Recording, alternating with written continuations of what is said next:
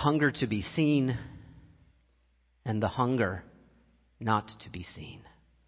That arises out of years of spiritual work, my friends. It's the hunger part. I know I'm going to continue to be seen. Sometimes I won't be seen, but it's the hunger to be seen or not be seen. That's what I want to let go of, what no longer serves me. But it's not just about burning off. It's also about burning on. What sets a spark your heart with a light that will guide you into this future not yet written? And so I want to quote from one of my heroes. One of the gifts I got because my people know me this past holiday season, just a few days old, was Bruce Springsteen's autobiography. Natch, right?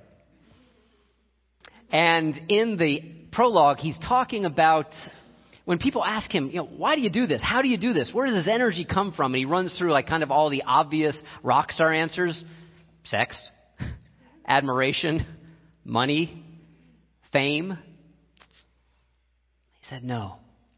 If you really want to take it out beyond all that, all the way out to the end of the night, it's some furious fire down in the hole that won't quit burning. And so on that other post-it note, I would ask you, what is the furious fire down in your hole, in your soul, that won't burn out, that you want to help guide you into this year to come? This is mine, and it's in two parts, and they're related. And it directly has to do with what happened in 2016.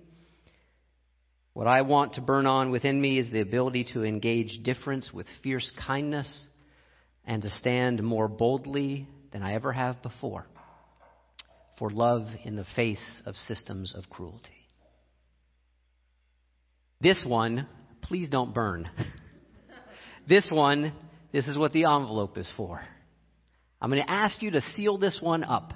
Pass it to the end of the row, and you can just leave them there, those of you on the end of the rows. I will pick them up. Put your name on the outside. If you ever think you're going to be here at Wellsprings again, just put your name, and I'll find you.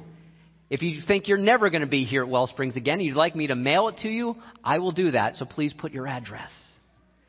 So right now, my friends, what are you ready to burn off? And what are you ready to burn on?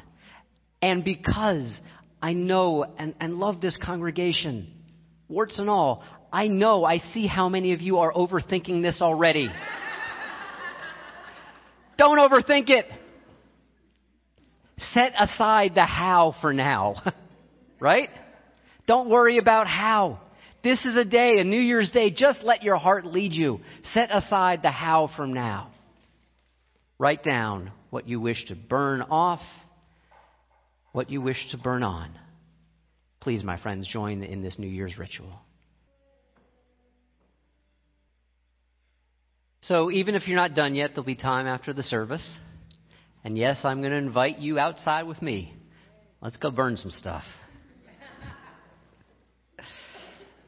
In this tradition, revelation is unsealed, but that's an overly intellectualized way of putting it.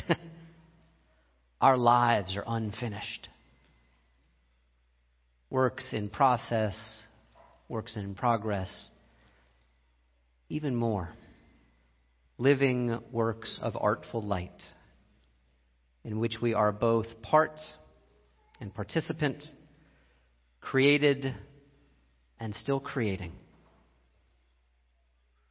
Best words I can offer you today is this. What's 2017 going to be? Don't know. Come, my friends, let us write it together and light the path by what we burn off, and even more, let our path be lit by the fire that burns deep down in the holes of our souls. Amen. May you live in blessing, and Happy New Year. Would you pray with me?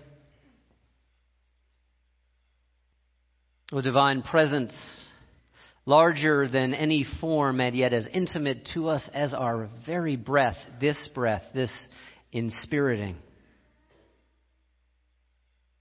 May we burn off what no longer serves us. First, just be willing to let go, even if the power of habit and conditioning are so strong we feel caught in the grip of a vice. First, let us just be willing to say, this no longer serves, and I'm willing to release it, to let it burn off. And to invite our lives as well to shine in a different way today and tomorrow and in the days of this year. To shine on in a way that maybe we are only beginning to see that light. May we all shine on. May we take from 2016 its lessons, its painful lessons. May we take its blessings, its beautiful blessings, invest them and plant them into the new open field that is this new year. Amen.